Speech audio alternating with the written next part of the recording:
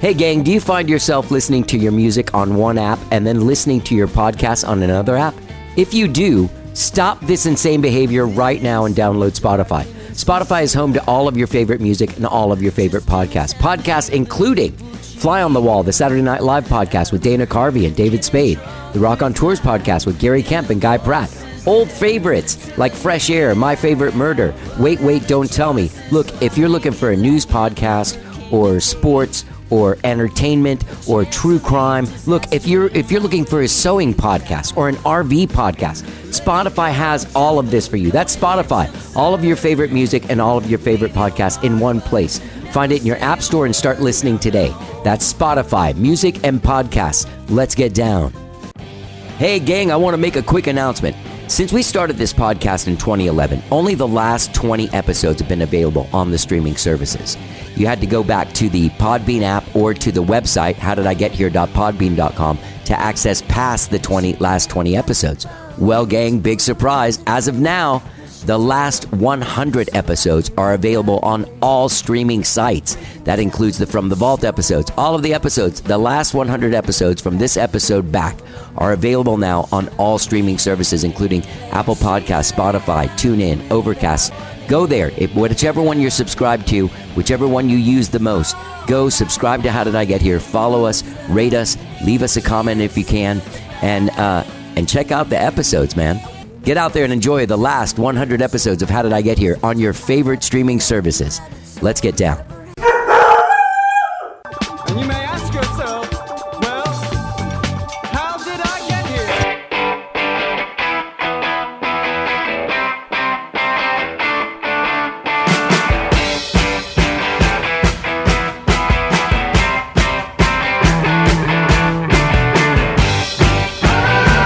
It's time for How Did I Get Here? And now here is your host, Johnny Maldi. When we talked. All right. Hello, I'm Johnny. I'm your host. Welcome to the show. I hope you guys all had a good weekend, whatever it is you did this weekend. It was a beautiful weekend here in Austin, Texas.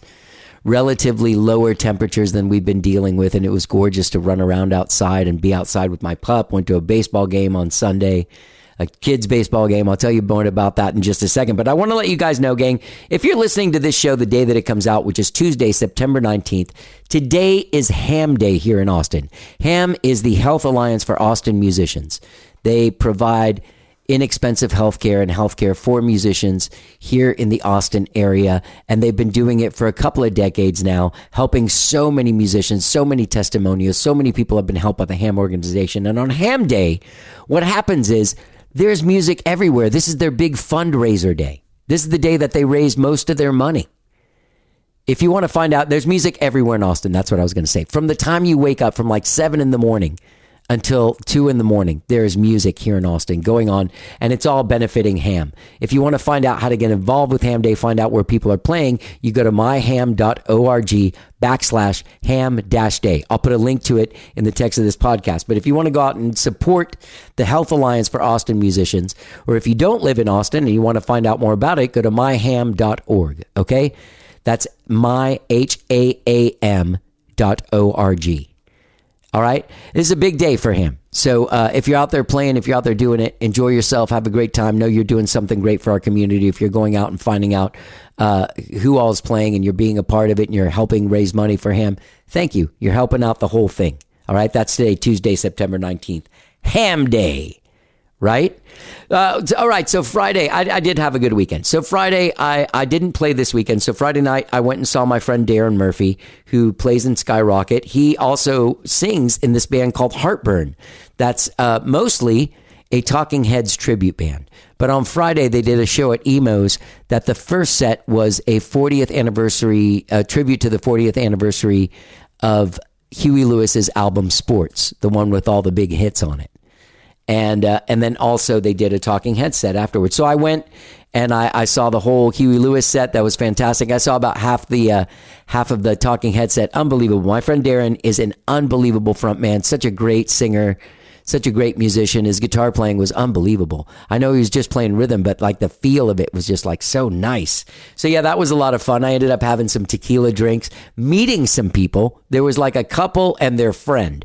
And I just ended up hanging out with these people all night. Can't even remember their names. But I did tequila shots with them. It was so weird. Anyway, I did that. Saturday, I didn't do much. I woke up and I told you guys that on Friday's show that I'd been keeping up with the Ken Paxton impeachment hearing. And I had some favorite characters, some favorite lawyers and stuff and that. And found that the verdict on Saturday, that was bad news. He was acquitted on all charges, on all the impeachment charges. Bad news for people like myself. So that was sad. And then my AC went out on Saturday. So they brought in one of those window unit things. They just finally fixed the AC today. That works into today's show. And I'll tell you a little bit about that when we get to it in just a second. Sunday, I went to my girlfriend's nephew's baseball game. He's about 9 years old. It was out past Dripping Springs in a place called Henley, Texas. So I went out there about 45 minutes an hour away to this place that has like 12 fucking baseball fields in the middle of nowhere. And I watched a very exciting kids baseball game. His team, like they were all really good, but it's the parents, man. That's the scene, right? His name's Drake. And his baseball team, I can't remember the name of the baseball team. It's something JC7 or something like that. But the parents, man, in like where the parents all hang out, they're all like one of them's pacing, going back and forth. They're all like the coach, like the kids are going up to do something, and the coach will tell them something. And then as the kids walking up, their parents start telling them something. Hey, don't forget the whatever. And then other parents start chiming in. Hey, don't do the thing that you do. And they're all yelling at these kids, and like they're getting into it. They got into a bit of a scene with the umpires. It was exciting. I was only out there for one game, but apparently ended up playing like 3 games, and went on to the championship later on that day. It was a tournament. So anyway, I was at this baseball field that was just loaded with families and people and music. It was fun. It was a lot of fun. That was my Sunday. Gang, I have a great show for you guys today. This has been a show that has been in the works for a long time. I saved the date to release it for the last couple of months, but my friend Tommy Taylor, who was on the show before, you might know him as being the drummer on the giant Christopher Cross record with Ride Like the Wind and Sailing and all that stuff, and he was on the 2 big Eric Johnson records, Avia Musicom and Tomes. He was the drummer on those and countless other projects. Just even this past weekend, he was playing with Stephanie Urbina Jones and the Honky Tonk Mariachi Band. Then he went and played a couple songs with this amazing cover band called Lexington Lab Band in Lexington, Kentucky. So he's always doing something. He's always busy. But Tommy Taylor has made an album where he wrote all the songs. He plays guitar and sings. He's the singer of this record for the first time ever. He's 66 years old, and he's releasing his debut solo album. It's called Across the Stars. It comes out this Friday. And gang, guess what? It is amazing. This record's great, man. He wrote such great songs. He's such a great songwriter. He's such a great singer. I never knew what a great songwriter he was. And I talked to him about, like, in 1993, I was in this band, Mr. Rocket Baby, and he used to play with these guys called the Sunday Monsters. And for a few months, we played before the Sunday Monsters. And so I saw him play every Sunday for a few months. And I know Tommy. I've known him since I was about 16 or so. Such a talented and amazing guy, and such a great inspiration, and always such a great, like a mentor kind of guy, in your life. I don't know if he thinks of himself as my mentor, but I've always looked up to him, and he's always been cool to me, and I've always had a great time around him. Anyway, he has made his very first solo album. He's an amazing songwriter. He's a great singer, which I knew back in 93 when I was seeing him sing with the Monsters, singing backup on that stuff. But he's got an amazing amount of great songs on here. The record was co-produced with him and Mark Hallman, my mentor. And it has a great cast of musicians on here. Of course, Tommy plays drums. It's got Lance Keltner. It's got David Holt. It's got Mark Andes playing bass. And the guy that really is like the MVP of the record is this guy named Michael O'Mardian, who is the guy that produced the big Christopher Cross record. Huge solo artist, guy that played with Steely Dan in the 70s and all this stuff, played on those records. So you can really like get an idea of what kind of musician he is. He did the string arrangements and also played piano on the record and accordion and organ and stuff like that. But it's all gorgeous. This record is unbelievable. It's so great to hear Tommy's voice as a writer and as a singer. It's It's really inspiring. It's really great. But I will tell you, I told you guys that my AC went out this weekend, and the guys came in early this morning and fixed it, but they didn't come back to work on it again until Tommy and I were in the middle of the podcast. So there is a point where guys come in and they're coming in and out and they're turning on the AC and they're turning off the AC. So the AC kicks on and guys are walking around, but Tommy and I are locked in. We're engaged. We're engaged in this conversation about what it took to step out from behind the drums, start putting out your own songs, the vulnerability involved, the difficulty involved with trying to put out a record yourself in this time, as opposed to back when he started putting out records, it was on Warner Brothers, and then they won a bunch of Grammys, and it was an awesome scene. Now it's a lot of work. But Tommy's doing great. And I hope that he puts a band together and gets out and plays this stuff. This record is called Across the Stars. It comes out this Friday, September 22nd, wherever it is that you stream and download music. Go to TommyTaylor.com to find out more. He said he's going to be updating his website. So if it's not updated, go to Official Tommy Taylor on Facebook and find out what's going on there. That seems to be pretty up to date. Tommy and I have a great conversation about songwriting, about making this record, about the courage that it took to make it, about his work with Michael Omartian, work with Mark Hallman. The great Bradley Kopp worked on this record, did some great stuff on here as well. So yeah, Tommy Taylor, amazing musician. Turns out he's an amazing songwriter and singer and producer and record maker. Get out there and check out this record, Across the Stars. It's out on Friday. You're going to hear a song from here called Everybody's Gonna Let You Down. That's the name of this song. Great song, great vocal, great lyrics. You'll love it. And so without further ado, please enjoy my conversation with this amazing talent that I've known for so long and I love so much. This is me and Tommy Taylor chatting it up. Let's get down.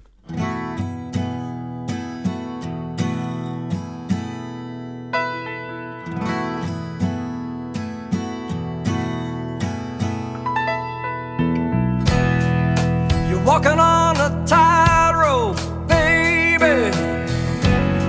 Don't trust the net below you,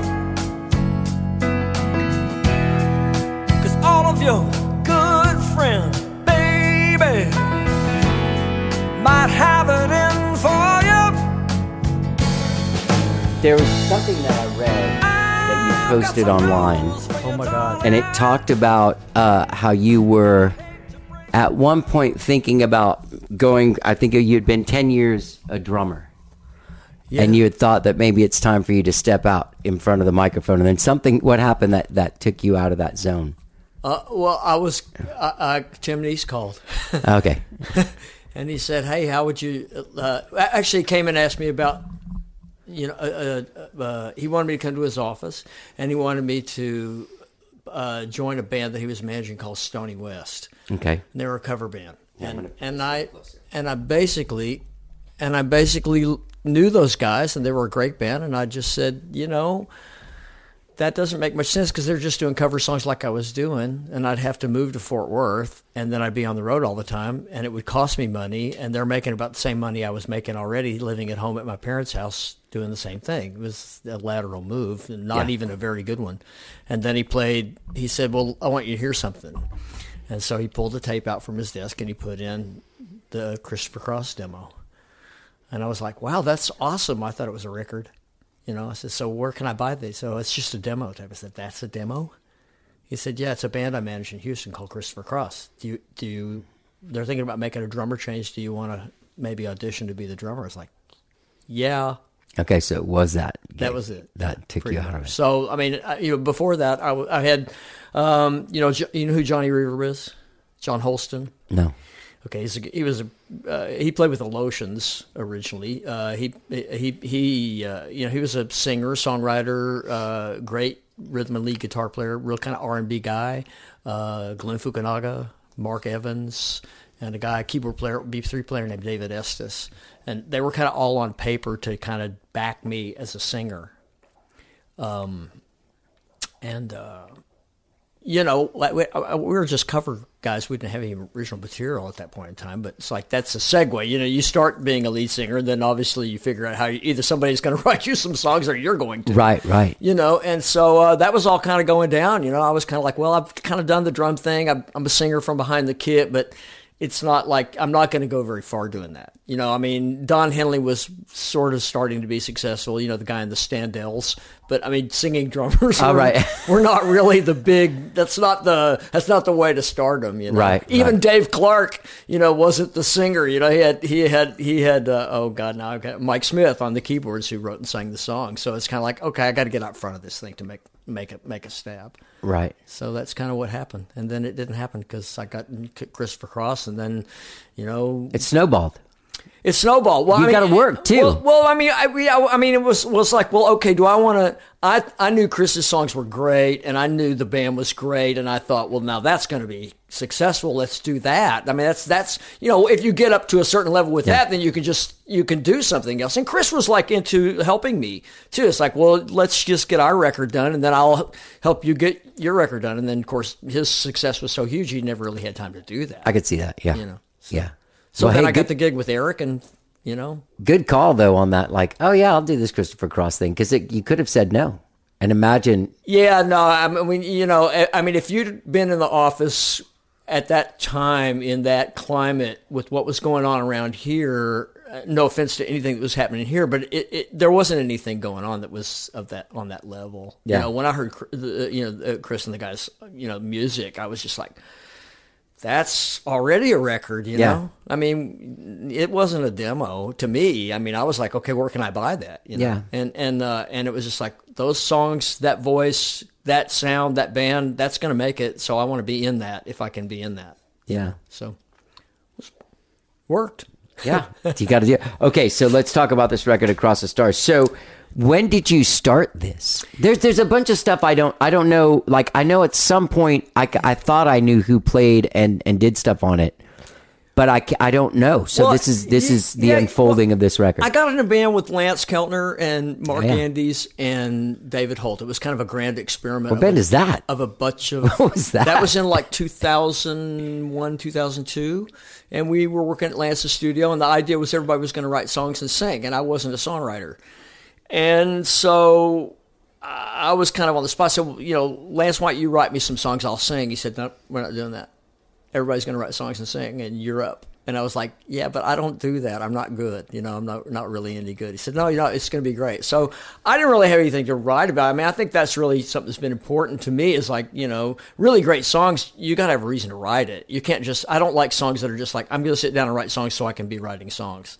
Those songs never come off. I mean, Wooly Bully, okay. You know, but it's not for me. I got to have a passionate thing to discuss. Yeah. And so I was a pretty huge Gin Blossoms fan. And I really that's not a band I thought you were going to say. I love them. That's amazing. And really, honestly, you know, Lance had kind of hit me to Doug Hopkins' story about being the principal songwriter and, you know, originally the singer and having put the whole band together. He taught Bill Leam how to play bass because he was his best friend. He wanted him in the band. And, you know, I came to find out about Doug's demise. And, you know, I started delving into that whole story and kind of reading interviews with him after he was fired from the group for his alcoholism and his basic overall, you know, unpleasant demeanor at times, you know, because of that, his mental illness and things like that. And not to shed any, you know, ill will or darkness towards Doug. I love him and I love his story, but I would read things that he said about the group and his firing and his tenure, and it was like things I could have said when I was fired from Christopher Cross, exact word for word quotes, you know, and I was going like, I really empathized with Doug's story. And so it was the first thing I ever really felt like I had some reason to say something in a song. So that's where Fall of '93 came in. I had all the verses and stuff and the chord changes, and I wasn't really a songwriter yet. I really didn't know what to do, and I went to Lance and I said, hey, I got this thing working, but you know, you need to help me with this. Let's do a thing. And he knew the story, so he took the gist of it, and he came up with the melody and the first line of the chorus. You know, I came back and he said, "Look, I got something," and he played that, and I said, "Okay, great, stop. I know where to go with this now." So, you know, basically, okay, sorry. I I wrote that tune, and we recorded it with Mark and David and Lance, and that was part of our repertoire that we were shopping. And later on, I took it and finished it, added some more keyboards. And So that recording has like Lance and David Holt and yes, Mark Andes? Lance is playing rhythm guitar, and Mark Andes is playing bass. David Holt plays the guitar solo and some electric rhythm. What was that guitar. band called? Well, it's funny, we It's called pretty it... fucking. That's a pretty massive group. It was going to be really like, cool, and you know, Yeah. Lance and I were huge Jim Blossoms fan, and we wanted John Hampton to. This is kind of off. You can probably edit this out, or but we wanted John Hampton to produce this. He produced the Jim Blossoms and everything, and Man, it's so odd. I would not peg either of you guys as like. we both loved Yeah, it. yeah. You know, so we couldn't be in the Jim Blossoms, so we decided we'd have our own Jim Blossoms. You know, Yeah. and so. I just, I hate naming bands. It's just horrible trying to name bands. So I said, Yeah. well, let's just call the band Spot, like our dog, like Spot. And then Yeah. we started making jokes like, right, that's spot on and all this kind of stuff. And then David Holt comes to us and says, man, the band just came out in Houston called Spot. We can't be Spot. So we really we're kind of at a loss. And the weirdest thing happened, John. You won't believe this. So I end up working with Lance. I got him a gig producing this guy named Michael Elford from Dallas, and it was Lance and me and Michael and Carmine Rojas on bass. And the guy who was the guy who was like the executive producer guy. Jim Gaines produced the sides. The guy who was the executive producer got us to go to Ardent in Memphis, which is where the Jim Blossoms recorded their record. We're in the same room that the Jim Blossoms recorded their record, and I'm playing the snare drum that Philip Rhodes played on the Jim Blossoms record and shaking John Hampton's tambourine. Whoa. So we're mixing, and we meet John Hampton, and he says, oh, so you guys are from Texas? I said, yeah. He said, yeah, I'm originally from Texas. I'm from Houston. He said, a lot of good music out of Texas. He said, we signed a band a while back that we did some recording work here called Spot. That is unbelievable. That's some weird stuff. It was spooky, Whoa. real spooky. Wow. So anyway, that's how it kind of started off. Wow. Lance kind of kicked me out of the bed, said, okay, you got to do this. You got to get up and you got to own it. You become something that you're not. And I was kind of freaked out because I didn't really know what to do, Right. And so after that, I kind of piddled around with a couple more ideas, and they kind of took a little while, and I thought they were pretty good, and I kind of I went to Mark Hallman because I always thought if I did a solo project, I'd like to have Mark work with me as a co-producer because I think we kind of have a similar verve, and he's really great at like if you got some frazzled loose ends or something, he can kind of pat it together and make it work. Yeah. If you get lost and you're just screaming in the night, Mark can fix it. And also as like not that you're a new songwriter, but it's good to have like a songwriter producer, Right, When no, you're when you're getting your exactly. thing going as a songwriter. So I could play these songs, these new 3 songs that I had, kind of by myself on an acoustic guitar. So I went over to Mark's place over on Meriden and said, hey, this is what I got. And he was going, that's really good. I said, is it really? He said, Yeah, it is. no, it's really good. And I Yeah. was going, okay. So that was Across the Stars and Cloquet and The Party. And so Bradley Kopp had offered to help me.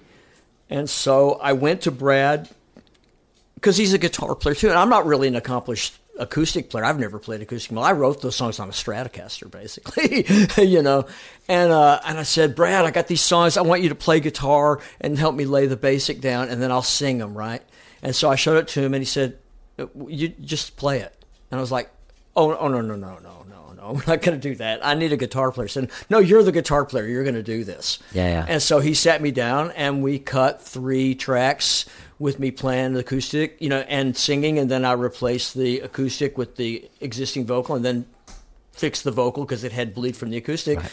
And we're doing it to a click, and that was that. And so I had that, and I just kind of said, wow, if I had some production, I'm kind of like 4 songs on my way to making an album, you know. And then slowly but surely the stuff just kind of filled in, you know, and you know, I mean, I was barely started when we did the last one of these 10 years ago, you know. Oh, really? Yeah. Yeah, you had already started that. Yeah, I kind of, well, I mean, I had those 3 things done. Right. You know, those 4 things Right. done, yeah. It's funny because I remember in 1993 when Mr. Rocket Baby started playing, and then we would open for you guys on Sunday nights Right. with the Monsters. Yeah. I don't know if you remember me telling you this, but I remember at that time, like kind of like whenever sort of like you weren't really like a stay until the wee hours of the morning Right. downstairs guy. Right. But I do remember being like, why don't Tommy sing more, man? He's the fucking best singer out of all you guys. Thanks. Not in a mean way, but like you had like this really cool, like whenever you'd sing backup on that shit, we'd always be like, you hear Tommy? Like that guy's great. Thanks, man. Yeah. Thanks, yeah. Yeah. So, I mean, you know, I kind of just, I started listening to and enjoying what I was doing, you know. Yeah, yeah. And that's kind of the whole thing. It's like, you know, I mean, people say, Till you get to the end part till you of get like to the end now part, part like trying to that get it sucks. released and Yeah. have it manufactured and all that kind of stuff. It's like, oh, really? Do I have to do this too? Oh, and promoting it too. Right, yeah. This is all yeah. really great stuff. Yeah. I heard it in your voice when you called. That's why I called back, and I was like, man, if you don't need to come into town, then don't worry about it's it. Like, great. let's just I do this really on rather Zoom. do it this way, but no, it's like I just, you know, I've had, I won't mention, but you know, aggregators. That's the term of They're the all people. terrible. Well, they're just They're not don't- terrible. It's a different world we It live is. in. It's You just can't not- talk to a no. guy. No, You know what I mean? Like no, you can't I mean, just be like. I called them and you did? they said, and the recording says, go to our live chat. It's like, man, I don't want to. I mean, I'm good at typing, but I want to talk to you. I want you to understand my emotion in my voice and try to help me. And it's like they don't really do that. Do you think we come from a different time? Because I have that problem. Yeah. I have that. Just like, why just get a guy on the phone with me? And I'll get this done in 3.5 No, minutes. and if you ever do find a company that does that, you like want it's like you propose marriage to them. Would you like marry me? Because I mean, you're actually a human being, and I can talk to you. You know? Right. It's just crazy. It's really it's pretty nuts. Because I mean, I'm just used to, you know. I mean, I started recording for Warner Brothers in '79. It's like we had record companies. They did artwork and they had promotion and Right. they had people that talked to you and Yeah, artist that's a different representation. world. You showed up and you played drums on that record, Yeah, and yeah. nobody yelled at you about anything. Yeah, no, and they handed me a contract, with the union, Yeah. and I got paid and Yeah, stuff, yeah. and then I get paid forever too, like if they use it in the Hyundai commercial, I get money in the mailbox. I don't understand. The best thing is that now the model is like you spend your own money. There's no way to make it back. And you have to do all the work of everyone. Yeah, the yeah, manager, yeah, the yeah, publicist, yeah, the record label, the distributor, Yeah, no, the radio guy. Okay, so congratulations. It's coming out. It'll be out on Friday. On Friday, for everyone to hear. They tell me, yeah, that's what they tell me. I'm holding to that until I hear differently. Yeah.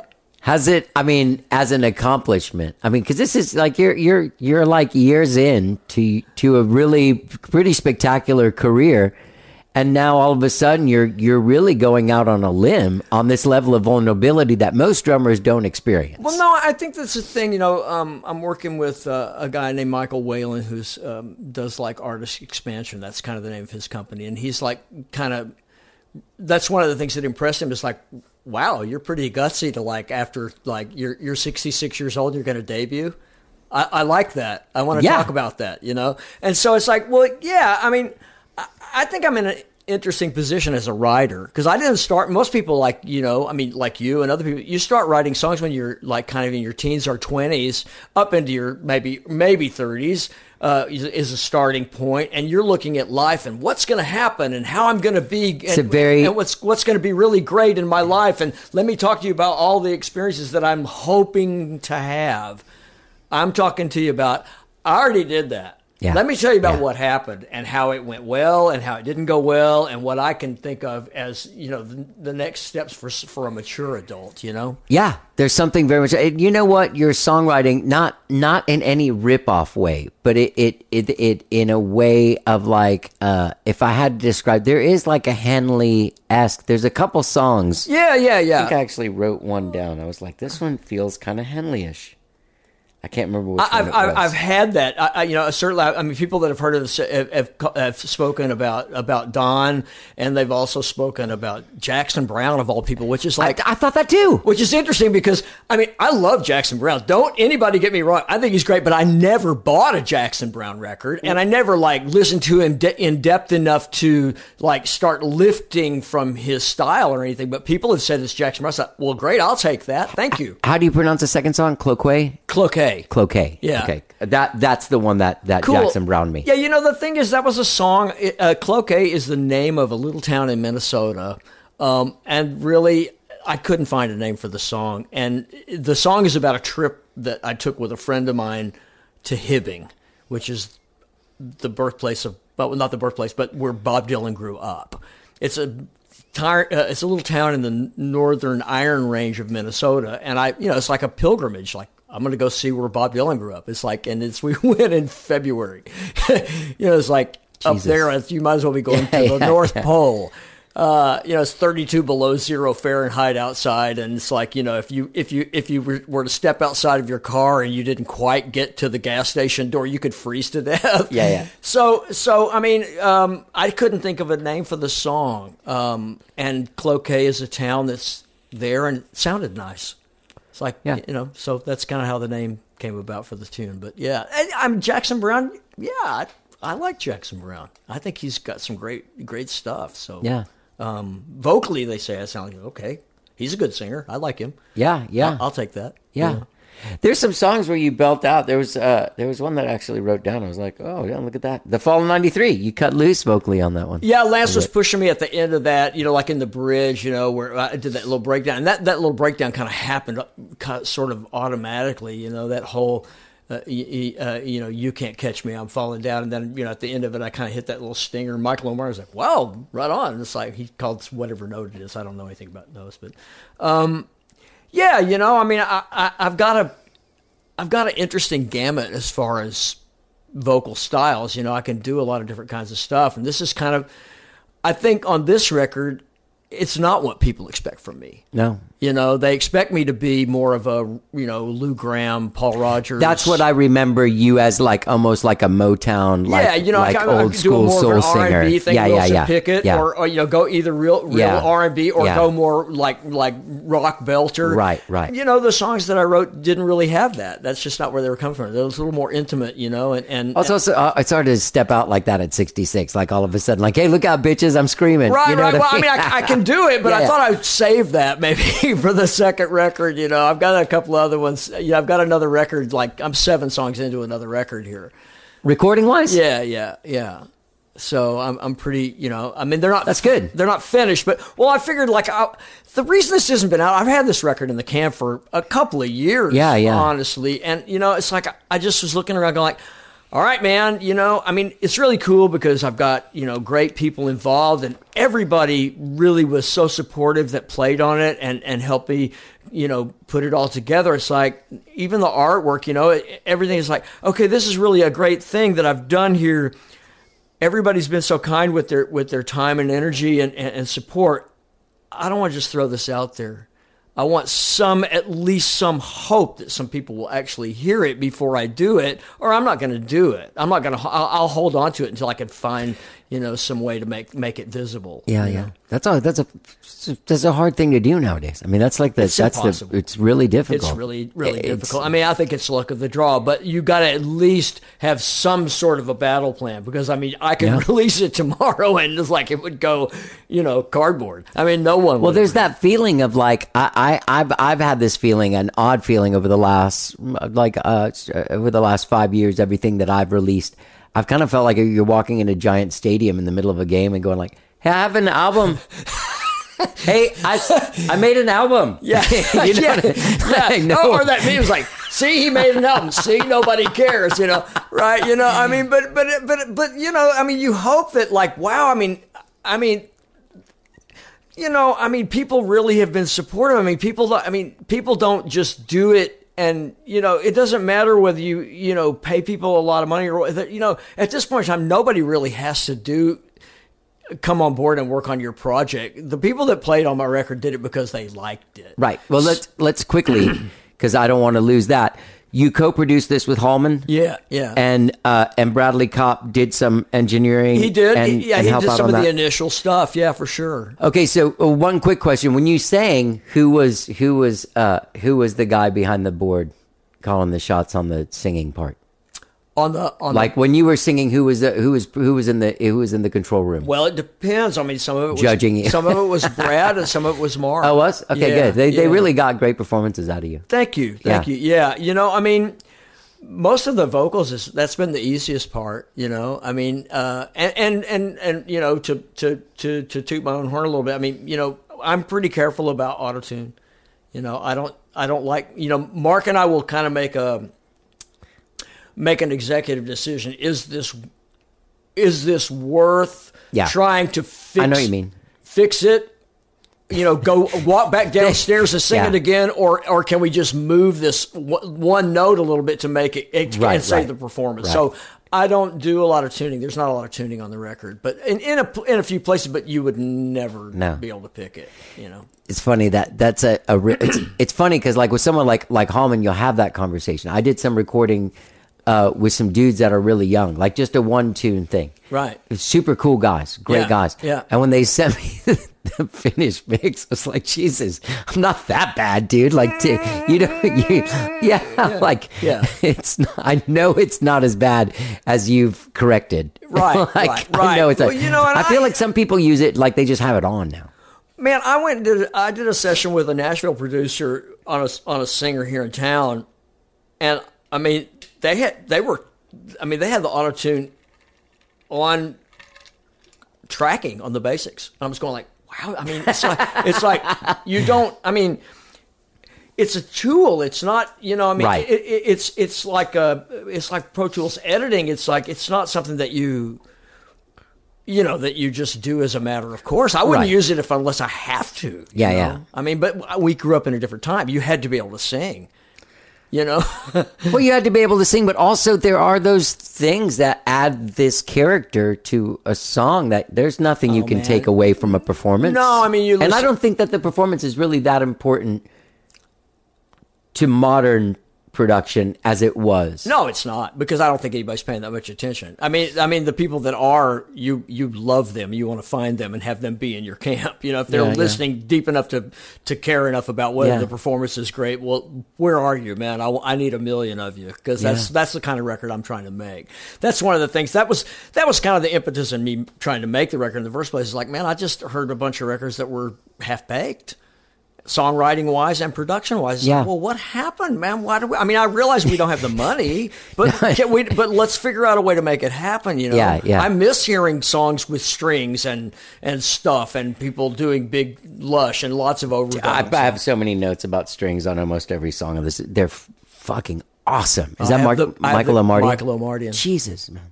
I'm the luckiest man. You're really lucky. That's a great dude, man. Man, he's. And not only he recorded them too, right? Yeah. Okay. Because they're amazing. Like the recording of them is just like, well, how do you do that? The thing is, I mean, I'll be honest. I mean, Michael, obviously he's an incredible string arranger. I remember when we were working with Christopher Cross, we really wanted Randy Newman to do the strings for Sailing, and Michael's over here going like, I do strings. I do strings. It's like nobody really knew that he was a string arranger. He went to school to do that, to learn how to do that. So I mean, you can tell. So he did. It's not a guy just like, I can do it. Yeah. Right. So I mean, he did the string arrangement on Sailing, and then obviously that was kind of a big arrangement. But I mean, the whole story about how Michael came on board and everything is, excuse me, I'm sorry, pretty miraculous for me, and having him. He played piano on those songs, and I just went to him and said, Michael, what you've done here is you've kind of you've left an open-ended dovetail, and the only thing that's really going to mesh with that is a Michael Omartian string arrangement. He goes, "You want strings on those?" I went, "Yeah." He said, "Yeah, okay, I'll fix it up." But he works in Digital Performer. He does a lot of. So they're not live. That's fine. But I mean, he has a really incredible film score quality library of sounds, but he also knows he knows. He knows Yeah, what yeah, it's yeah, supposed to yeah, sound like. yeah, It's not yeah, like he's just yeah. playing chords. Yeah, I mean, yeah. I get It's different than if I did it with my Casio. right. Yeah. I have I mean, when he sends me stems for a string arrangement, I mean, I've got every violin and every Yeah, yeah. oboe and every French horn. I mean, it's all kind of done. So I mean, but it's I'm he, lucky. he produced that Christopher Cross record. He did, yeah. What else? He produced a lot of big stuff. That like he was him and David Foster were guys that were kind of like. Well, if yeah, you I didn't mean, get one guy, you had the other guy on your record. Well, you know, the thing is with Michael, I mean, he started out his like one of his first. Okay, well, going back, you know, I had Across the Stars, that song. That was one of the earlier ones I wrote. But Yeah, I that was the second one he played piano on for me, and I had Piano works great. He's just gorgeous. Yeah, he's just the best pianist in the world. Yeah. I mean, and I mean, he's just the best guy. He's the best everything. He loves my music, which is really the best part because he doesn't. At this point, he doesn't have to play at all. Right. For anybody, Right. and he wouldn't unless he really loved it, and he loves it. Right. And I'm just like, well, that's my Grammy Award. That's cool as shit. Yeah. I mean, but Michael says, so I told him, I said, well, on this little intro figure that I wrote, I'm going to have accordion and mandolin, you know? And so when he got around to playing piano, he says, yeah, I'm going to go cut this track. I'm going to put piano. So you hear accordion on this. I said, yeah. He says, I got a pretty good sounding one here. I said, well, you play accordion? I mean, I wasn't I don't feel like asking him there's to much play you could- accordion. yeah. I just wanted him to know so he'd know how to orchestrate the piano Yeah. and not get in the way of the accordion. He said, did you ever hear of a song called The Piano Man by Billy Joel? That's him playing And accordion on there? I said, Michael, I don't think there's anybody in the world hasn't heard that song. He said, yeah, that was one of my first gigs. So, I mean, he arranged and that song, and worked on the production and played the accordion. But I mean, he's done. I mean, you go back in time. That guy, like that song "Ain't No Love in the Heart of the City" by Bobby Bland. It's been covered by a million people. No. It's 1973. He did all the string arrangement and produced that record in really? 73. This is back before Steely Dan that he played all the piano on and all that stuff. But after the Christopher Cross record, he was like, everybody's like, who did that? We want him. I mean, he did Rod Stewart, he did Donna Summer, he did Amy Grant, he did Shania Twain, he did Michael Bolton, he did Vince Gill. I mean the list is ridiculous. Did Tommy Taylor? He did Tommy Taylor. Across the Stars? He actually co-produced the party. I mean, I just said, Michael, I got to give Oh, you, yeah, dude. That's I got to unbelievable. give you. When we got to the end of that song, I said, this is going to close. I kept trying to get him to listen to it because he gets a million emails a day and everything. I said, I got this one song, Michael, and it's got to be different, man. I mean, really what I'd love to do is just send it to you, what I have, and have you just send it back to me finished. And like, it kind of just kept falling through the cracks. And, I got down to the wire and I said, I got this one last tune, it can't have like a regular drum beat standard. It's just got to be something else, like an accompaniment to the vocal. And he said, well, send it to me again. So I sent it to him and he heard it. He was like totally knocked out. Oh, yeah. It's he just fucking went, great song, man, dude. that's one hell of a vocal and that's one hell of a song. And I went, once again, I'm like the insecure, like I'm new at this. It's like, it's okay, And he's like, dude, and I'm so freaked out by the fact that he digs it. And so he said, let me work on it. So he when he works up a piano part, so it's just me strumming that 11th chord, on the guitar. It's basically just, the guitar part is really just minimal. And he sends me this piano rough back, and I'm going, whoa, whoa. And then I said, and you can put strings on it too? He went, yeah, I'll do it. So, I mean, after I heard, basically the only thing that's on there from my production is, the chorus on the acoustic guitar and the vocals, and the rest of it he did. So The backing vocals is you too? I did the backing vocals, yeah. Huh. Yeah. They're great. Yeah. I sent that to Chris to see if I could get him to sing, but he didn't respond, so I thought it would be a cool Do you place. still see him? I don't Christopher really. Cross? Yeah, it's kind of dissipated into one of those Never Land kind of things. I just don't think we'll probably ever. He seems like a guy in motion. So do you, by the way. But he seems like a guy that he's starting a tour, ending a tour, about to do another tour. I want to get back to all the people that played on the record, but real fast, you played with Stephanie Urbina Jones and the Honky Tonk Mariachi? Yeah. What the hell is that? That sounds insane. It really is. I mean, she's a great singer. She's a great performer. She's a great writer. I got the call from Patterson Barrett. Patterson is kind of her MD, and he plays acoustic guitar and vocals on this thing, and he's really the time. You know, he locks the time on stage. And Bradley was playing electric on the gigs. Kevin Hall had been playing with her, and he had a scheduling conflict, and I just kind of jumped in play. And so she's created an actual genre. I mean, it's in this day and time, it's hard to create a genre. Yeah, it really is. She took kind of Texas honky tonk, country and western, and added a full mariachi band to it. Right.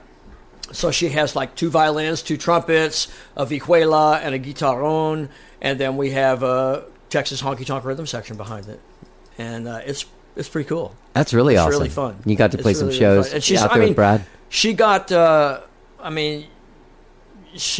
She's doing her 5th Grand Ole Opry performance this week. That's awesome. I mean, she was the first person to ever bring mariachi to the Grand Ole Opry, so it's pretty cool. It's fun stuff. That's awesome. Okay, so then the other thing I saw you doing was Lexington Lab Band. What is that? You know, those guys, you know, okay, I mean, having played with Christopher Cross and Eric Johnson, you know, I get versions. Sorry, I'm going to bump this a second. Oh, sure. Okay. Versions of the songs.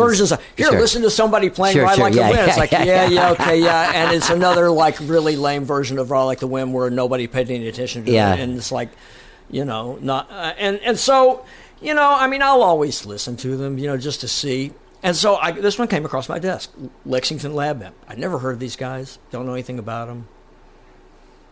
I press play. It's Ride Like the Wind. I'm going like, you know, we're 5 bars in. The drummer's already played everything I played, even sticking it correctly, which nobody does. Even, I mean, I've seen Chris has Steve Gadd, he's got Keith Carlock, and they don't play any of the parts remotely, they never heard the record or something. Darren checked it out or something. Right. It's like, why did you not, like, listen to what I played? I mean, it's pretty integral. Those parts didn't just fall out of the sky. We actually were working to make an orchestration for the songs. Right. So I'm like 4 bars in, you know, and here's this guy, and he's already playing it right, but everything sounds, I can't, even when it goes all the way up to the first Michael McDonald thing, I'm going like, dude, I can't, is this the record or what? Wow. I mean, it's that perfect. And so I was like totally blown away. So I commented on their YouTube and said, dudes, I got to tell you, I played on the record. You guys are amazing. Nobody even cares. This is absolutely as close to perfection as anybody's going to get. I can tell you what you didn't do right, but it's almost not worth me talking about because it's so, Chris can't even do it this good, okay? And no offense, Chris, but really these guys just nailed it. And so I got to talking back and forth with Michael Vandermark, who's the head of the thing, and I just said, if you guys ever play this live, I'd come over and play it with you. And they said, well, we actually do one performance a year on Labor Day. We have a big stage outdoors, full venue. Yeah, dude, that gig looked huge. No, it's out in the middle of a hayfield outside of Lexington, but it's a real venue and it's got a nice stage and they had a full-flown PA and a great lighting truss. And it looked like a festival or something. It was. I mean, they had 3,200 people, and a guy flew in from Liverpool and a guy flew in from Tokyo. They're growing a huge following, but it's not just right. They do every band and every song. They ran everything from Alma Brothers to the Tubes, and it's note for note. You can't tell the difference between them and the record. They run 50 players through that band in a day, you know, Jesus. And they're all local guys. It's like there's a couple of cats that drove up from, like, there's a Cliffs of Dover that's coming out. This guy, Roger Coleman, he's a Nashville session player, but he plays with a guy, I want to say Justin Moore. I hope that's the right name, country artist. But I mean, these guys are, I mean, basically Michael said, look, you know, the majority of this core, we met in church and we just wanted to do this for fun, and it just grew into this thing. I mean, they have about 500,000 views of Ride Like the Wind on YouTube. Jesus. You know, so I went out there, I said, you know, basically because it's twofold. I can lend whatever real credibility I have from having been on that record to their project. Like, Oh, yeah. okay, I can come. I can go, well, we've got the real guy who played on it with us, and I'm going like, yeah, but you make my part important. Yeah. I can say, look, here's a good bunch of guys that learn it, and I play it like the record, and this is how it sounds. This is it. So it was real cool. So he said, well, so I got some pretty, crackpot guitar players around. We could do an Eric tune. We could do Cliffs of Dover. So, well, that would pretty much blow everybody's mind. Ride Like the Wind to Cliffs of Dover back to back. It's the same drummer playing. It's completely different style. Yeah. So I went over and did that. It was just great fun. And they're just the nicest people you have ever met. I mean, there is no ego, man. None. I mean, it's like these guys, they're going like, well, we're just a copy band. It's like, man, you guys are the best. I mean, the artists can't do it as well as you do. And yeah, but they're always downplaying this. So, man, they're going, you're just the, you're the star. And I'm going, I'm just a guy like you that got lucky. They said, well, you sounded a lot more than lucky when you were up there playing it, Yeah. And I said, well, yeah, but it's like, there's not that much demarcation between the two, but there, you've played in a lot of bands, and there's always, even, I mean, especially if there's multiple bands and multiple players, I mean, there's always some sort of like, I'm going to go up there, I'm going to do my thing, I'm going to look really cool. It's like, no, these guys are not about that. They're going up there to do the best job they can, and the next guy that's coming on there are there to make him look the best he can. Yeah. No ego. I feel like the cover band lets you do that. I think the cover band can bring out the best of your ego because it's not your song getting messed up by any of it. So there is that, because I have been in like Skyrocket things where people are like, God, man, we should do like an original thing, and I'm like, dude, we're gonna last 5 minutes. Yeah, no, right. There'll be so many arguments we won't even be able to talk to each other. Because right now we're fighting over a Nick Gilder song. We're not really fighting. Who cares? Nick Gilder's not here. Right. Got it. Yeah. So that was really fun. I really enjoyed doing that. Yeah. So. That's amazing. All right, so let's get back to this record. So on Fall of '93, we have the lineup. That's Andy's, you on drums, Keltner and Holtby. Yeah. And so, when I went in to do the other songs, I mean, it came to a point where it's like, okay, well, if we're going to move forward here, I got to have some drums. What really happened was I wrote this other song. That's actually the premiere track here. Everybody's Gonna Let You Down. Yeah. I was in another band with Holtby and Mark Andes and Gabe Rhodes. Oh yeah, nice. It was kind of the offshoot of the '86. Okay, yeah. And everybody was going to write songs, and I was just sitting in my garage apartment when I was renovating my house one day. And, it started out with that like, that song River by Joni Mitchell. It's like the most depressing song in the world. I just love it, and she plays a little thing. It starts on the piano. She's like doing like a little Jingle Bells thing, but it's kind of in a diminished thing. Dun, dun, dun, dun, dun, dun, dun, dun, dun, dun, but it's kind of like really dark and everything. And so I was just had my guitar capoed, and I just played that little guitar riff intro, and it kind of was just kind of mimicking that sort of intro that she had done, because it's kind of dreary, rainy day, and man, the lyrics just started happening, and I wrote that thing, and it like wrote itself. I didn't even do any rearranging. The roulette was just boom, boom, boom, and I finished. I was like, God, I think I wrote a song, and it was cool because it was out of my element. It was a more universal kind of thing. It could go with anybody. It's all my story. But, sorry to interrupt you. I do have to point this out. That's the most Henley kind of like song lyrically. Yeah. The title even is like No, it's got that bite. It's got that Henley bite to it. It's kind of a I think Lynn Margolis said it's the it's kind of the figurative middle finger. And it is, but it's cool. It's just reality, man. I mean, it's like, I'll be wrong. I sent that. I held that back because we had done it with the band, and there was some dissension there because I always heard it produced like you hear it now. I wanted strings on it, and I completely forgot about the strings, but I wanted piano, and Holtby was reticent to do that because he didn't want anything that we couldn't reproduce live, and we didn't have a keyboard player. It's like, I get it, but I'm not going to change the way I write to fit, So really what basically ended up happening with that was the majority of the songs were songs that he was writing, and when they were shopping to get interest in it. They were just using his tunes, and they weren't really using mine. And we just kind of had a falling out, and that we wanted. But that was good because that song could come out of that element and go into my solo project. Right. So we were doing the Christopher Cross thing in 2013 at the awards show and everything, and Rob Muir was going to be in town, our keyboard player. And I love Rob's playing, always have, and I thought, well, here's one of my buds, I can get him to come and play piano on it, and it'll be in our camp, and we'll have a camaraderie thing going on and everything. So Rob agreed, and we went to Hallman's one afternoon, and he sat down. He'd never heard the song. He listened to it through, and he went like, "Where'd you get those chords, man?" I went like, "I don't know, man.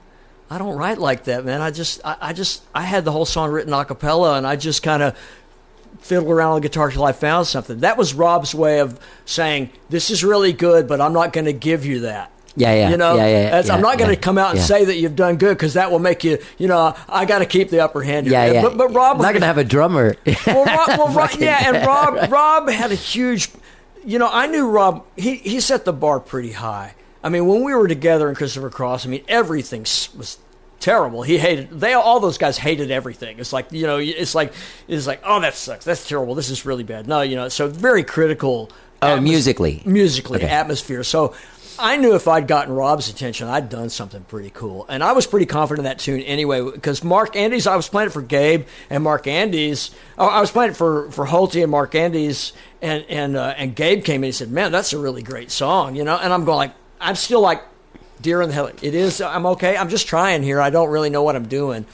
And so, Rob played piano on it, and Holty was a little iffy about it, but he came in. I had done some backing vocals, and he went, I don't like those. I'm not going to be able to sing those effectively live, so. I hate that. Like, I love Holty, but I hate that attitude where it's like, oh, well, let's not make the best record we can because we won't be able to reproduce it live. It's like, well, fuck it, dude. Well, he had a vision of where he thought that band should go, and it was more. I get it. Being the primary songwriter, it was a little more. I get it, but it did cause some dissension, and we ended up not keeping that thing together. But in the interim, he's in the studio, and I showed him my background vocal parts. He went like, "Yeah, let me just go sing something." And that's him on the background vocals. Yeah. It's like he's J.D. Souther. Totally. He's Jackson Browne, J.D. It's just the best background part. It's one of my favorite things on the record. Is his background vocal stack that he did.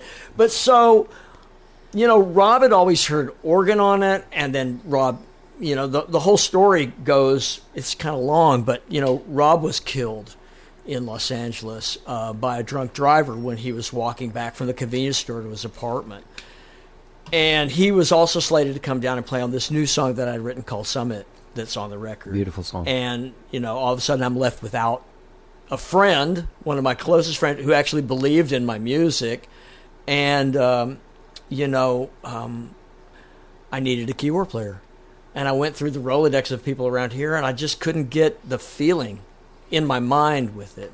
And I said, I need Michael Omartian, So nobody had contact info for him. And I hadn't seen him in 20 years. I just sent Chris Geppert an email and said, "Rob's gone. I need Michael Omartian. Will you call Michael Omartian and ask him if he'll play on my song?" Wait, who's great? Chris Geppert? Christopher Cross. Oh, sorry. Okay. Sorry. And before I could hear back from Chris, I had an email from Omartian saying, "I heard you wanted me to play on your song. Send it to me. I want to hear it." So that's how that kind of evolved. But getting back to the. So he's like the superhero. He's the superhero, man. He's a superhero, man. Yeah. I sent him. He was like really cool. He's like, I sent him the track, and he says, "This is going to come off a little bit disjointed because the story is so huge and so long. It took such a long period of time, but."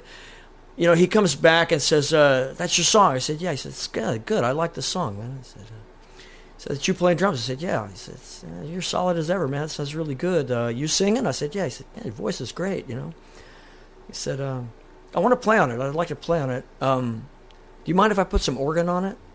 It's like, it's exactly what you're looking for. Well, no, this is another. This is Summit. This is not Everybody's Gonna Let You Down. So I said, well, I was only hoping to get you to play piano, but obviously, if you want to put organ on it, you must think it's pretty good. Nobody's going to do more than they asked to do unless they're into it. So, it came down and he did it, and it was just like he just knocked me out so hard with it. I was blown away. But getting back to Everybody's Gonna Let You Down, I had held that track back because it was involved with the other band, and also, it was pretty much finished. I had done the backgrounds with Holty, I'd done the keyboards with Rob, and Mark Andes had played bass. I played the drums. Where did you guys record that? With Gabe? It Out of started Kimmy's at place or Gabe's. something? It started at Gabe's, and then I went and replaced the drums at the Congress House because I wasn't real happy with the sound. But the Mark Andy's bass part was done out there, and Holty's electric parts were done. At Kimmy's place? Yeah. So we did that, and then so I finally sent it to Omarty, and I was a little because the song's not the happiest thing, and I take Michael to be a pretty positive guy. Yeah. And at the time I had sent it to Christopher Cross for him to listen to. Once I finally got it out of the '86 thing, he said, I think you need to rewrite this, man. I don't think the world's ready for this. It's too negative.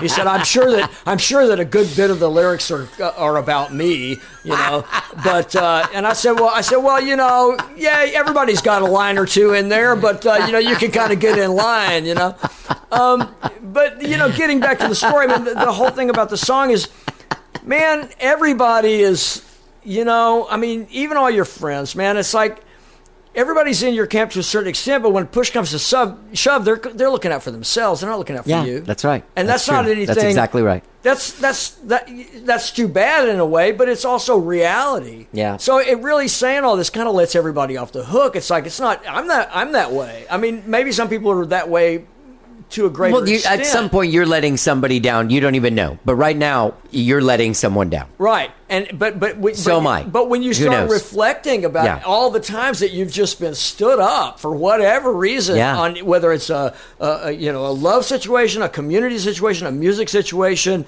somebody says they're going to do something, they don't do it, and then you're like,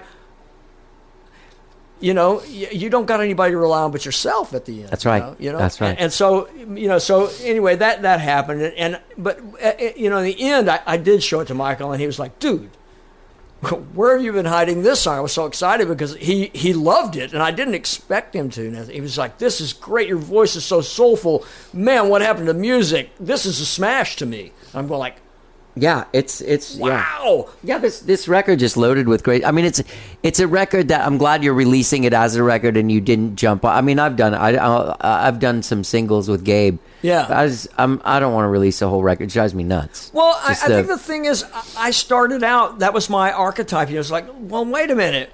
What did we lose? What's happened over the last 20 years, 30 years, whatever? When you were growing up, even though you're younger than I am, a record album was an event. Fuck yeah, it was. Yeah, it was. I mean, you waited. You heard that whoever, man, Boston or whoever, who would name an artist that you love, the Allman Brothers, they were going to make a record. It was going to come out, and you knew about that because you heard about them recording it. And it's like you're at the record store waiting. Yeah. Now nobody gives a crap whether it comes out or not. It's like, well, wait a minute.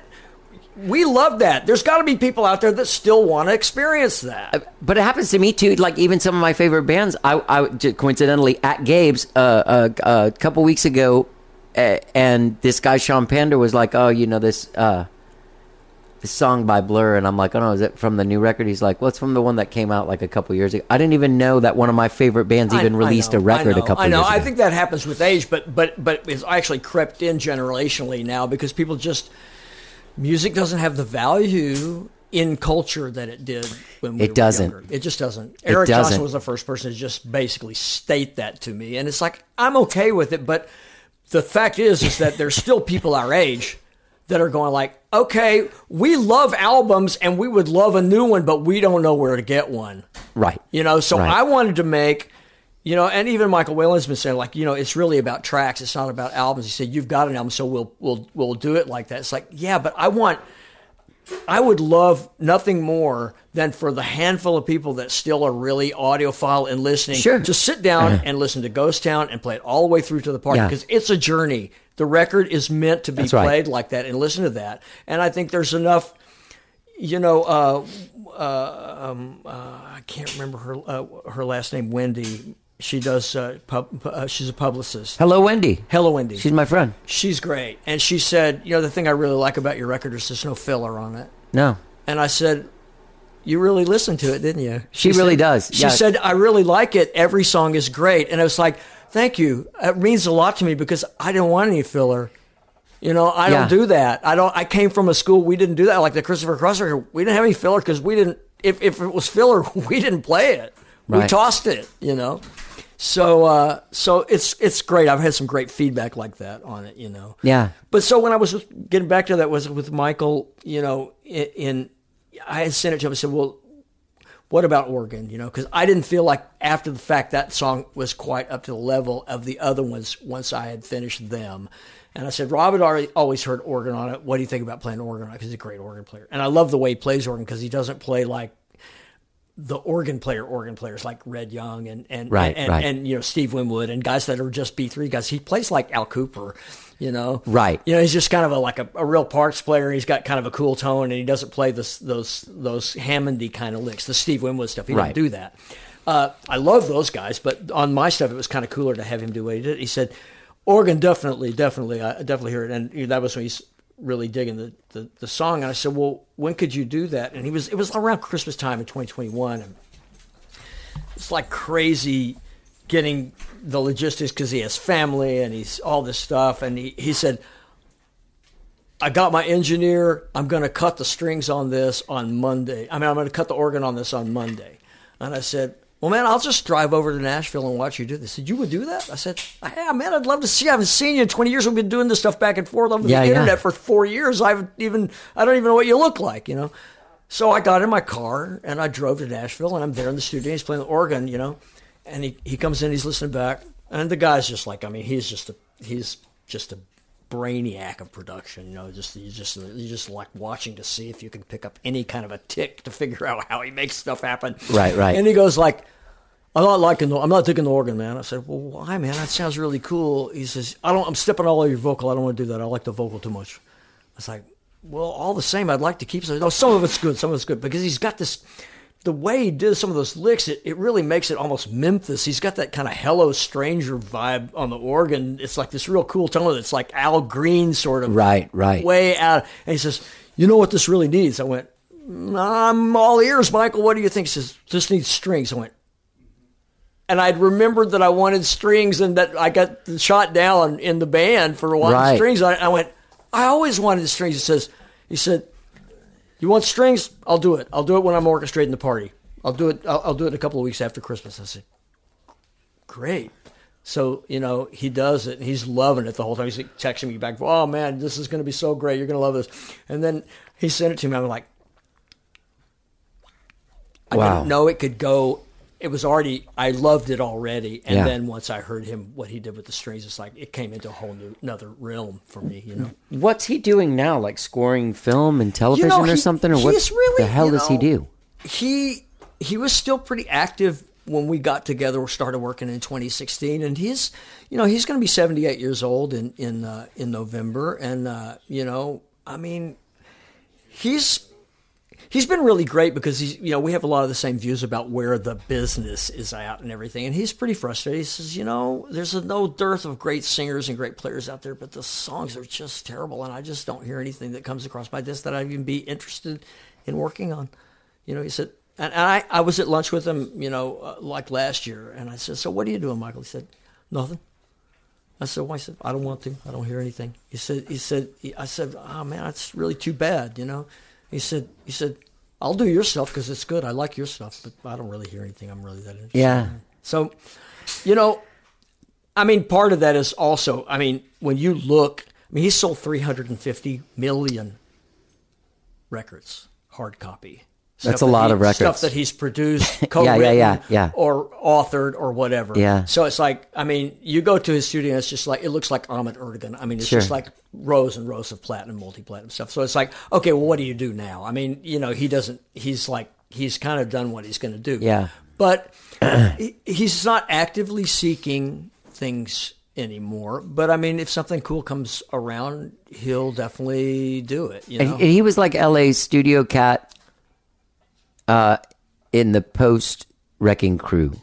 Yeah, actually, era, it's like, funny or at least the Steely Dan group of it's people. funny because he's from Evanston, Illinois originally. He's Armenian descent, and it's funny. We're getting back to the accordion thing.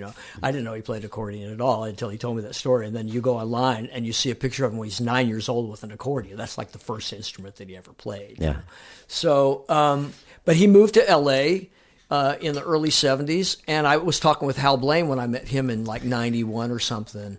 And Eric had met him in the elevator and told him that I played with Christopher Cross and everything. And I got a chance to go meet Hal. And I'm sitting with Hal in his hotel room. He says, "So, yeah, you play on Christopher Cross?" I said, "Yeah." He said, "It's good stuff, man."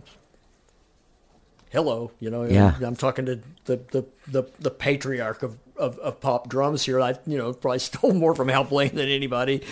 And he's going, "Yeah, Michael O'Martin produced that record." I said, "Yeah, he did." He said, "Yeah, I gave him his first gig." So he hired him to be in like a wrecking crew kind of situation, and Michael was new in town. He gave him his first. So that's kind of where Michael, according to Hal at that point, was how he got started. But yeah, we didn't, even when he was with Christopher Cross, we didn't know who he was. That's the funny story. Is like Chris wasn't sure.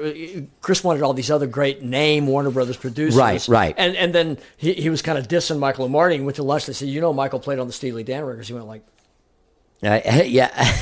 So he went back and said, "You played on Steely Dan?" I said, "Yeah." He said, "Can you get Larry Carlton to play on my record?" I said, "Yeah, okay." He said, "You got the job," because he had played all the Steely stuff. But he played Ricky Don't Lose That Number. He played all of Katie Lied. That's him on piano on Ricky Don't Lose That Number? Yeah, I've played that with him in the studio. It's like, and when he does it, it's like, oh, dude, that's the dude. He played that, and I just, I got to say, when he sent me the track on Summit, this is pretty emotional when I got that back, because that's the first thing I heard him do. And he called me midway. He said, "Look, I want to play your tune, but I've got a splinter in my finger." And he said, "I can't play it as hard as I'd like to play it." Yeah. Because he plays really, really hard, man. He used to knock the dynamic. He used player. to knock the Steinway out of tune after 4 takes at Amigo. It was an old piano, the pin block was loose, but he'd really pound the thing. And he said, I was like, "Man, if you played chopsticks, it'd be Michael O'Martin, and I'd be happy." He's like, "Nope, I've got a vision of what I want to do here." And, the song starts, and I sing, and I play the acoustic guitar. I'm waiting to see where he's going to enter, because I don't know what he's done. I just playing it back, And when he came in, my knees buckled. I cried for 12 hours straight. Shit. I would just listen to it, and I would just I just bawling, because it was so gorgeous what he'd done. And there was some cathartic moment about the whole rekindling of that friendship, and the fact that he, with all of his accolades that he had done since Christopher Cross, would humble me, and play on my tune and do it with such fervor and dedication. You listen to the piano track, the guy wants to do a freaking amazing job, and it just it blows up the speakers, and I just was so blown away. I didn't even know what to think. I'm drawing a blank. Why am I drawing a blank on his name? I can see his face, and he's my friend. Well, I guess I'm getting old, but there's a guy that was around here for a while, and I'd see him at dinner and stuff at people's houses, and I just finished a record and had strings and stuff on it, and I played the record for at the dinner, and he was like, "You got strings on here? Who is it?" I was like, "Oh, it's Tosca." Like, "Who did the arrangement?" And I told him. He was like, "Oh, you didn't ask me?" And I was like, "Dude, I don't ask. You do David Burns shit and Rolling Steve Stones." Barber. Stephen Barber. Steve Barber did the strings on Summit. Makes the hair on my arm stand up. What a sweet dude. And Tosca did it. We did that in Roscoe's kitchen. Okay. Yeah. Well, so his thing was you wouldn't have even had to pay me. Right. I like you, dude. Right. It would have. That's nothing to me. Yeah. Steve's so great. The thing was, Michael was really, really busy, and I didn't know how to make strings happen at all. And I had kind of hinted at Michael that I wanted strings on Summit, and he wasn't really going there. And I thought, well, I want strings. This song's got to have strings. Yeah. So the only string arranger I know is Steve. Yeah. And so I called Steve and said, yeah, send me the tune. And so he did a great, beautiful arrangement. I was going like, okay, how do we get this cut? Should we use the Bucharest? What are they? What are they? Oh yeah. The ones in Yeah, Spencer's been using them. Yeah. For years now. What are they? It's not Bucharest. The Czech Yeah, Symphony right, Orchestra. Yeah. What's the deal? Are they like $5 an hour or something? Well, like they're pretty cheap. Yeah, actually, they're really. Yeah. But they'll do they'll do a full 24-piece deal on Zoom, basically. Oh, really? Yeah, you do it live. Oh, I guess you don't have to. Jesus, sometimes I forget about technology. So Steve said, "Yeah, I think for this it's a simpler arrangement. We'll just get the girls and we'll cut it, a couple of passes and we'll have it." So he did the string arrangement on some of it. So it's really cool, and that was a nice thing. And then Will Gallison, this guy, the guy that played the chromatic harmonica solo on the end. Oh yeah. I mean, man, that was Steve Barber. I called Steve. I wanted chromatic. I'd always heard that on the song, and I called Steve and I said I couldn't think of anybody around here, and he said, I said, Steve, do you know anybody that plays? Because he's in New York, he knows the Rolodex of New York guys. Do you know anybody? So he's back up there now. Well, he floats back and forth. He's got a place there always. Yeah. And I said, do you know anybody that could play chromatic harmonica? He said, yeah, I'd have to think about that. All of a sudden he goes like, Gallison, you have to get Gallison. I went, what is that? You give me a term here, And he said, go to this video. So he sends me to a video that's a demonstration for Suzuki harmonicas. I'm going, yeah. And I see in the sidebar, Will Gallison with Sting, Fields of Gold. I went, I want to hear that. Because, that's one of my favorites. Yeah. I think that's, like Sting, hate him. That wins. That's a great song. Anybody could sing it. It's just killer. I love that. So it's a live performance with Nile Rodgers and Sting and this great group at some theater in New York. And Sting tells a little story. He starts playing the little nylon string guitar part, and Will Gallison plays one note. And I went, "That's the guy I want." Yeah, I knew the first note he played. I said, "This is the guy," And so Steve, how do I get this guy? I said, "Well, just email him." I went, can't get my head around this. So weird that you can do that now. Yeah, and so I emailed him. I said, hey, I'm this guy. I did a couple of things before in life. I've got a solo project of the song. I need chromatic harmonica. Would you play on my song? He said, yeah. And I'm like, he's played with Donald Fagen, Sting, all these guys. He's like a monster. Well, do you get that? Do you get like requests, like just random email requests? Like not very. Really? Often. I don't really have a setup, and I kind of made it known that I don't really have any way to do that. I mean, somebody's going to have to pay a studio for me to go in and do that. I can't do that in my bedroom, but I would play. I'd like to get a setup where I could do that at home. And maybe if the next move I make, I'll have a place where I can set drums up and be done like that. But so Will came on and played, and man, the whole song came together. I'm just like going like, wow. I'm listening back to it going, this is incredible, Yeah. So, that's that. Once I had the fall of 93, I had Everybody's Gonna Let You Down because that pushed me forward. Then I had Summit done. It's like, okay, I've got these other songs that I've tracked with Bradley. I got to get some drums on there to get this stuff going. So I booked a session with Hallman. I said, let's put were they done the Congress House before it closed? Oh, cool. And That's I said, good. let's do drums. So we cut all 4 or 5 songs. I put drums on them. And then it's like, and the way this has come together, because this is really, the record's magic because, okay, I've got great people. But you got to realize that people are making parts up when they have no idea what's going to happen. Yeah. And that's the coolest. It's got to, somehow, when you listen back, you think everybody was in the same room because everybody that's doing it has done sessions where everybody was in the same room, so they know what it's supposed to sound like. But you got a guy, okay, so in that kind of situation, it's like Roscoe Beck is the guy because he's going to come up with a bass part without knowing anything else. It's going to orchestrate so well that it's going to it just magically happened. I had acoustic guitar. My mediocre acoustic guitar playing, that's better than that, but it's like remedial. It's not. I'm not Leo Kottke. I'm just strumming. I'm John Lennon. Yeah. And I got my vocal and I got my drum track, and I sent it to Roscoe. I said, I need bass, and he goes, okay, and he plays the bass, and he's like, dude, you made a symphony. It's like he made it where everybody else can go, I know exactly what to play. So then I sent it to Omarty, and he plays right with Roscoe. And it's like, man, it's just the way this chemistry worked from afar. everybody piecing it together, it sounds like we've been in a band together our whole lives. Yeah. It's just remarkable, I'm just really lucky. Well, it's a fucking great album. Everyone can get out and find it this Friday. September 22nd, Across the Stars. Are there singles that are out now? There's a couple of tracks that I released. Because I've been talking about this for so long, and I got to feel like my little following that I have on social media is like, yeah, I'm the guy that's building the dragster in the garage, except his parents have got it locked up and you've never seen it. It's like, are you really got a car? Or are you just filling us full of crap, So I put out Summit, last year so people could go, oh, right. No, he really is okay, and it sounds pretty good. And then, I thought the record was going to come out, and then it didn't, we still didn't have any real way to do that. So I put out Across the Stars, and I had a couple of really great videos that Curtis Colbrenner helped me do. Yeah. And Bruce Hughes worked on Summit with the lyric stuff underneath. And so those songs were out, and then I kind of pulled those videos ahead of this so we can get this kind of pushed, and then I'll kind of trickle those out again later. Cool. So, and people are going to be hearing everybody's going to let you down on the show here. Yeah. Well, dude, I'm really happy for you and Thank really you, man. and really proud of you. And I know it's a lot of work, but I'm looking forward to the next one.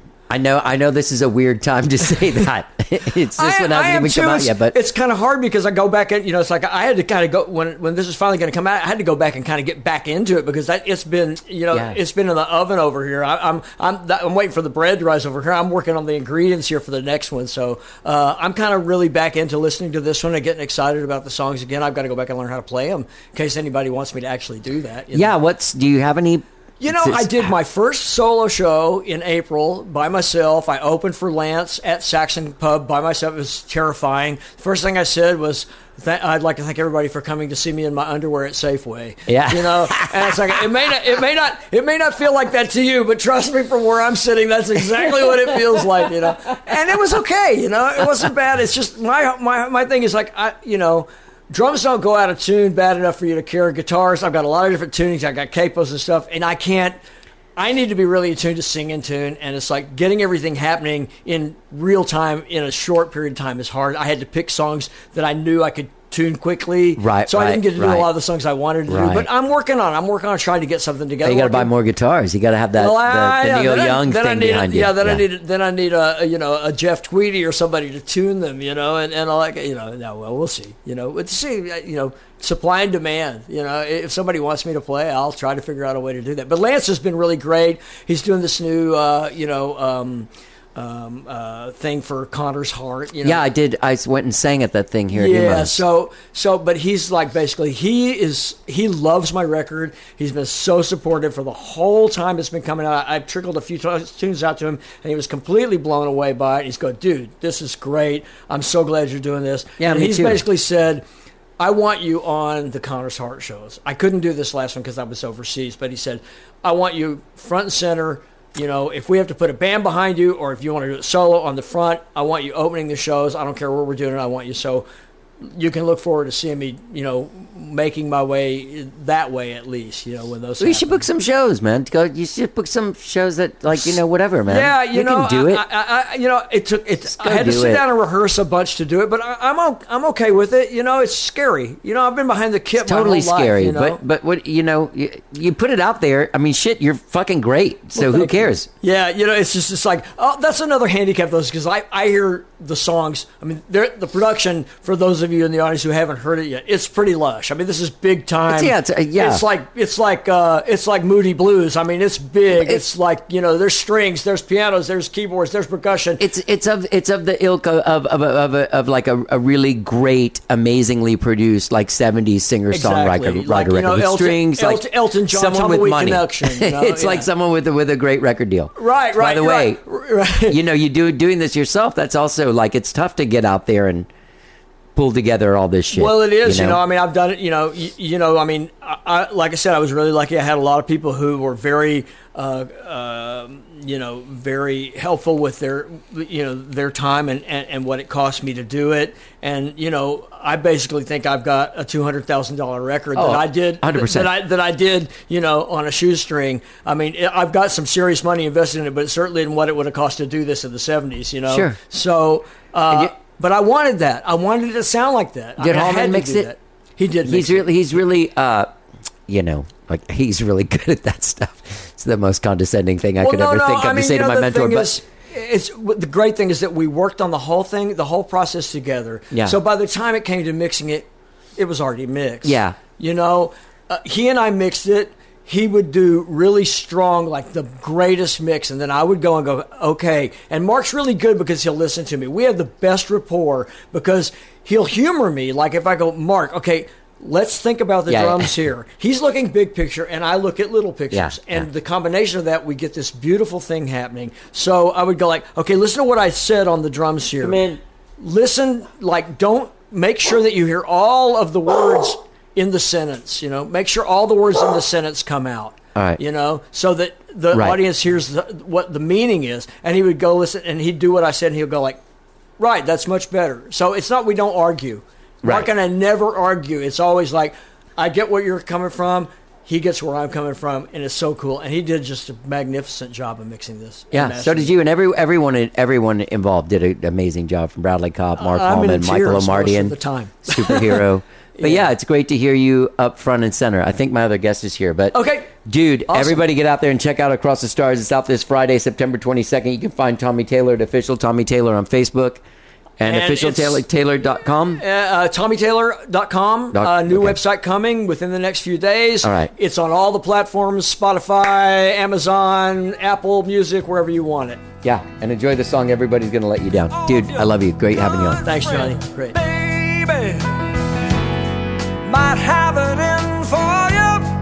That's Tommy Taylor. His record, Across the Stars, drops this Friday, September 22nd. Get out there, find it, pre-order it, pre-link it, get it. Go stream it. Do what you can. So proud of this record. So proud of Tommy and all of his work that went into making this record. And it's a beautiful record. Congratulations to everyone that worked on it. You guys all did a great job. All right. Hey, gang, don't forget when you're out there checking out TommyTaylor.com to find out how to get this great record, Across the Stars. You can subscribe to this podcast wherever it is that you find podcasts. That's they're everywhere. Spotify, Apple Podcasts, TuneIn, Overcast. No longer Stitcher. We're on Google Podcasts, though. Yeah, we get everywhere, man. Podbean, do it. Just get involved. Do what you can. Get this record, Across the Stars, available this Friday, September 22nd. This is the rest of this song, Everybody's Gonna Let You Down. Great song by my dear friend Tommy Taylor. Have a great week, whatever it is you're doing. Stay safe out there, and let's get down. Everybody's gonna let you down. Everybody's gonna let you down. Everybody's gonna let you down. Everybody's gonna let you down. A recipe for sadness, baby. Ingredients are the gift of thee. They snuggle up real close, baby.